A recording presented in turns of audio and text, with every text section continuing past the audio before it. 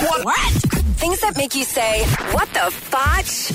On Power 96.5. Police from Russia recently arrested a man for walking his pet crocodile on a beach. The crocodile was leashed as kids ran up to pet it as if it was a dog. Okay. Beachgoers posted a video of the incident before cops quickly arrived and arrested the crocodile's owner. The crocodile was taken to a local zoo while its owner was taken to jail.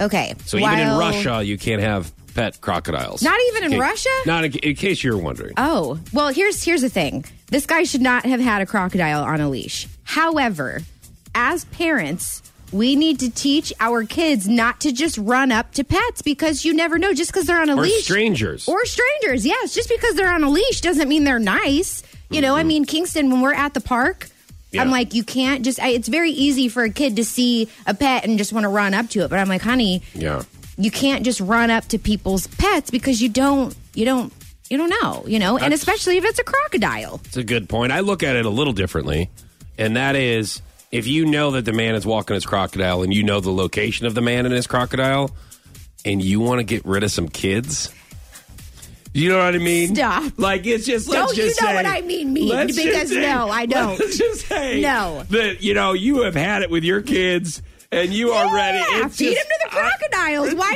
not? No, not feed them. That sounds awful. Oh, does it? Don't feed them to the crocodiles. Just tell them that there is a man walking a crocodile on the beach and feel free to pet it. Oh, okay. That's all I'm saying. What you're saying is mean. What I'm saying is go pet the crocodile. What the fotch? On Power 96.5.